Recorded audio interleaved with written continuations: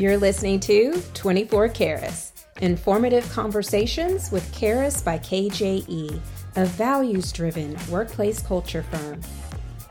Hi everyone, this is Kelly Johnson, founder of Karis by KJE. The 24 Karis podcast is on a summer break, preparing for our next season, but with everything happening right now, we wanted to share this bonus episode with you right away. Here we go. Over the last few weeks, I have been asked several times in many ways and by many different people the exact same question. And that is, what's the future of DEI? Is DEI dead? The reality is, I have mixed thoughts and emotions about this question. Depending on who's asking, this question sparks multiple layers of conversations and dialogue, and it can even highlight different challenges and nuances. Some people are characterizing DEI as having experienced a boom in 2020. In the wake of a global pandemic and intense social justice issues and tragedies, DEI was suddenly all the rage. Prior to 2020, many people had never actively engaged in conversations about diversity, race, equity, and inclusion. It was so much easier to simply not engage. But for the first time in many people's lifetime, they started looking for answers to some really big questions. The ugly monster of hate could no longer be ignored. This time, emerging three heads: hate against Asian, Jewish, and Black people. Meanwhile, we were learning how to navigate a global health crisis, and we needed answers about why our society was still experiencing hate, injustice, and racism. Hungry for answers, we engaged in important conversations. We read books and listened to podcasts. On an individual and organizational level, we began to do something. We looked in the mirror and said, what have I done or not done that is continuing or contributing to the problem? And how can I show up differently? In 2020, many of these efforts were a first. And for organizations who had been on the DEI journey for a while, those conversations and efforts intensified. Greater commitment levels were communicated and promises were made, in many cases to the tune of millions of dollars. Now, 3 years later, many of those same promises have faded, left unfulfilled. And now the country seems to be in a culture war, with DEI being the primary target. Or is it? I've been in the DEI space for over 20 years, a few more years than I care to admit, but nonetheless, I've been doing this work before it became DEIB, back when it was simply called diversity. Over the years, I've seen the pendulum swing, albeit usually at much less dramatic levels from what we're seeing today. But over the years, I have seen periods of apathy around DEI, and I've seen periods of great interest and progress. What drives the temperature for the DEI climate? Quite simply, it's leadership. Who is in leadership at an organization or in a government institution is what determines if DEI will be leveraged using a growth mindset or a limited mindset. And so now many people are wondering, is DEI dying? Is it already dead? That question has many layers and implications for me personally and professionally. I evaluate this question on 3 levels. First, as a woman of color and faith, a daughter of a single mom, and now a mother of my own children who will grow up in what we leave them. Secondly, as a veteran practitioner with global experience in the DEI industry. And finally, as a service provider, the founder of Karis by KJE, an 8-year-old technology-based DEI firm. And so it is within these contexts that I want to talk about this quintessential question: is DEI dead? Before I answer that question, I want to share with you how I'm evaluating this environment. I gave you the context. Now I want to share with you the environment that I'm evaluating this important question around. To paint the picture, I want us to first look at this from a non-DEI perspective for just a minute. I want to look at it as a market evaluation. Whether we're talking about a housing market, an economic market, or even a labor market, there are always various cycles and conditions that these markets will experience.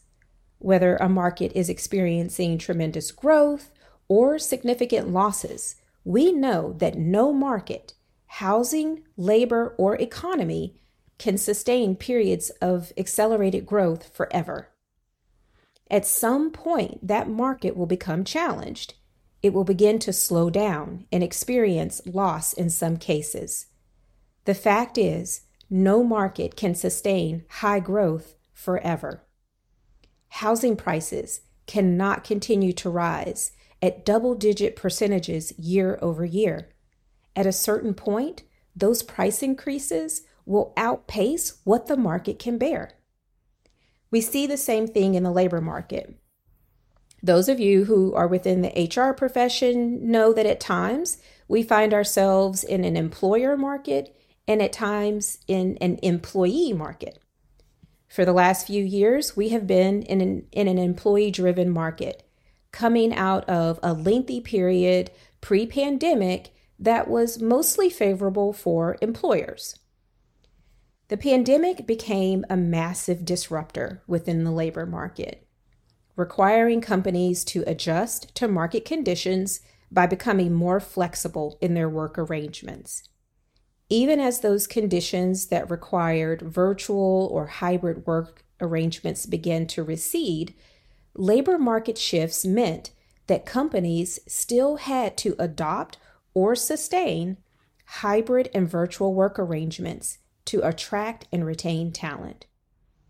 There were other conditions that impacted the labor market. Compensation and benefits expectations by workers had shifted.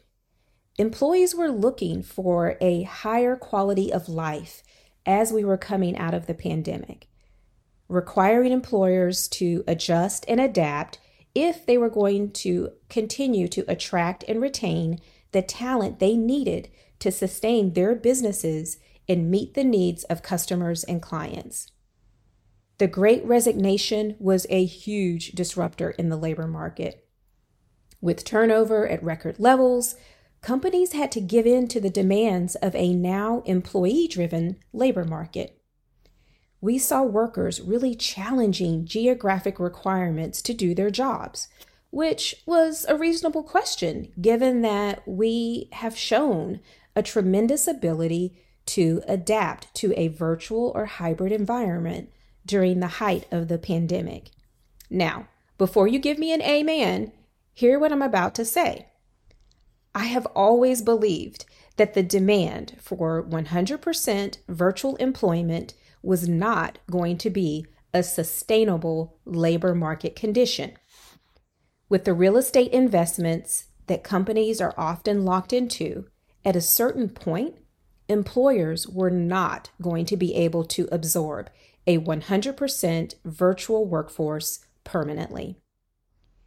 We saw in late 2022 some return to office policies being implemented by many large employers, and the labor market reacted. Many employees were not happy. But now, almost 12 months later, we're seeing the labor market balance out. Many companies are more flexible than they were pre-pandemic, and many workers are utilizing a hybrid work schedule. While these labor market shifts were uncomfortable during its height, they were likely needed to produce healthier results. So how does this relate to DEI, you might be wondering? I believe DEI as an industry is experiencing similar shifts from various market conditions. In 2020, DEI reached a peak as an industry. DEI became the cool kid. With its new popular status, The DEI market experienced many newcomers and significant financial investments. What I believe we're seeing in 2023 are the entry of new market conditions and disruptors that will ultimately bring DEI as an industry to a place where it's yielding even healthier results. The disruption began with the economic uncertainties and threats of a recession in 2022, and it became heightened by political disruptions like the various legislative and Supreme Court decisions over the past year. Beyond economic and political conditions, we cannot ignore the mental and emotional conditions that cause disruption within the DEI market. Some might call it DEI fatigue, but I think fatigue has become too generalized and requires further investigation. In strength training, we know that muscles must experience tiny tears in order to grow and become larger. When I worked out with a personal trainer, she wanted me to do enough reps that required my muscles to shake a bit from the effort. If I was just flying through my reps, she knew I either needed more weight or more reps. In essence, there are healthy forms of fatigue that cause growth and unhealthy forms of fatigue that cause failure. How does this relate to the condition of the DEI market? Those who are experiencing fatigue from DEI should evaluate why. Why am I feeling fatigue? Is it because conversations and initiatives around DEI are making me uncomfortable? Are my muscles beginning to shake from effort because I'm lifting more weight than I have in the past? If so, these could be examples of healthy fatigue that lead to growth. Or am I fatigued from DEI because I'm concerned that I might lose something? Am I experiencing the burn of lactic acid buildup because there are parts of DEI that I just don't agree with? These types of fatigue will likely diminish growth if you stop the work. And so when we look at all of the different market dynamics, the economic and political uncertainty, along with the different mindsets about DEI, we can see that there are many disruptors within the DEI market that are causing a shift. And right now, it appears to be a loss. But we must remember that extreme conditions are not sustainable for long periods in any market, and market adjustments are rarely comfortable. The pendulum always swings highest at the onset, and then it settles over time. That's why I believe that anytime there is a market shift, in particular in the direction of a potential loss, we should be identifying ways to retool and regroup. When inflation was getting out of control in 2022, the Federal Reserve Bank initiated a series of interest rate hikes. No one likes high interest rates, but it was a necessary move. Remember, market adjustments are not comfortable, but they are necessary. On July 11, 2023, AP News reported that inflation had cooled to 3%, the lowest it's been in 2 years, and prices for gas, groceries, and used cars have eased a bit. While there's still more work to do, the economy is certainly headed in a more positive direction. So what should we be doing right now? Is DEI dead or dying? How should we respond to these DEI market conditions? The answer will probably vary if you are a DEI practitioner, a DEI service provider like our firm, Cares by KJE, or a company who has a commitment to DEI like our clients. You may have heard the expression that if you ask better questions, you will get better answers. I think personally, asking the question, is DEI dead or dying, is not really the ideal question. The better question is, how will the DEI market stabilize and what will it look like? I think we're going to see a few things in the evolution of the DEI industry. Number one, the players in the DEI market will likely shrink. For DEI practitioners, those individuals who are supporting and leading diversity, equity, inclusion, and belonging efforts within their respective workplaces, what do these market conditions mean for their careers? DEI practitioners and the initiatives and programs that they drive and support in their organizations are experiencing significant challenges right now. In our work with clients, we see the toll these market conditions are creating. There's high burnout. We're seeing high turnover and layoffs within the DEI space. We're seeing budgets being reduced. And we know that some of those promises from 2020 are not materializing. This is significant and very unfortunate. And I think it will lead to some practitioners making a shift in their careers in pursuit of greater stability in their own mental health and well-being. They will likely not fully walk away from contributing to DEI, but they may take on other roles in human resources, marketing, or philanthropy that will allow them to integrate aspects of DEI into their work. For those of us who are DEI service providers, the question becomes, how will we adapt to this shifting in the market? I have some thoughts about that, but I think I'll save those for another time. Number two, some will play the long game.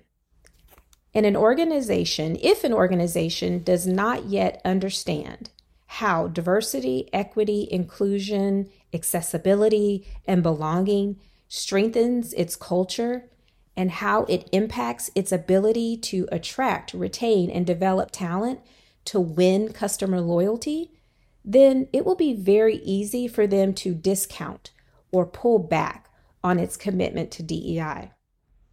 But those organizations who do understand it and have already experienced it will continue to be resilient despite what the market conditions are bearing right now, despite the culture war that's happening, despite some of the economic pressures.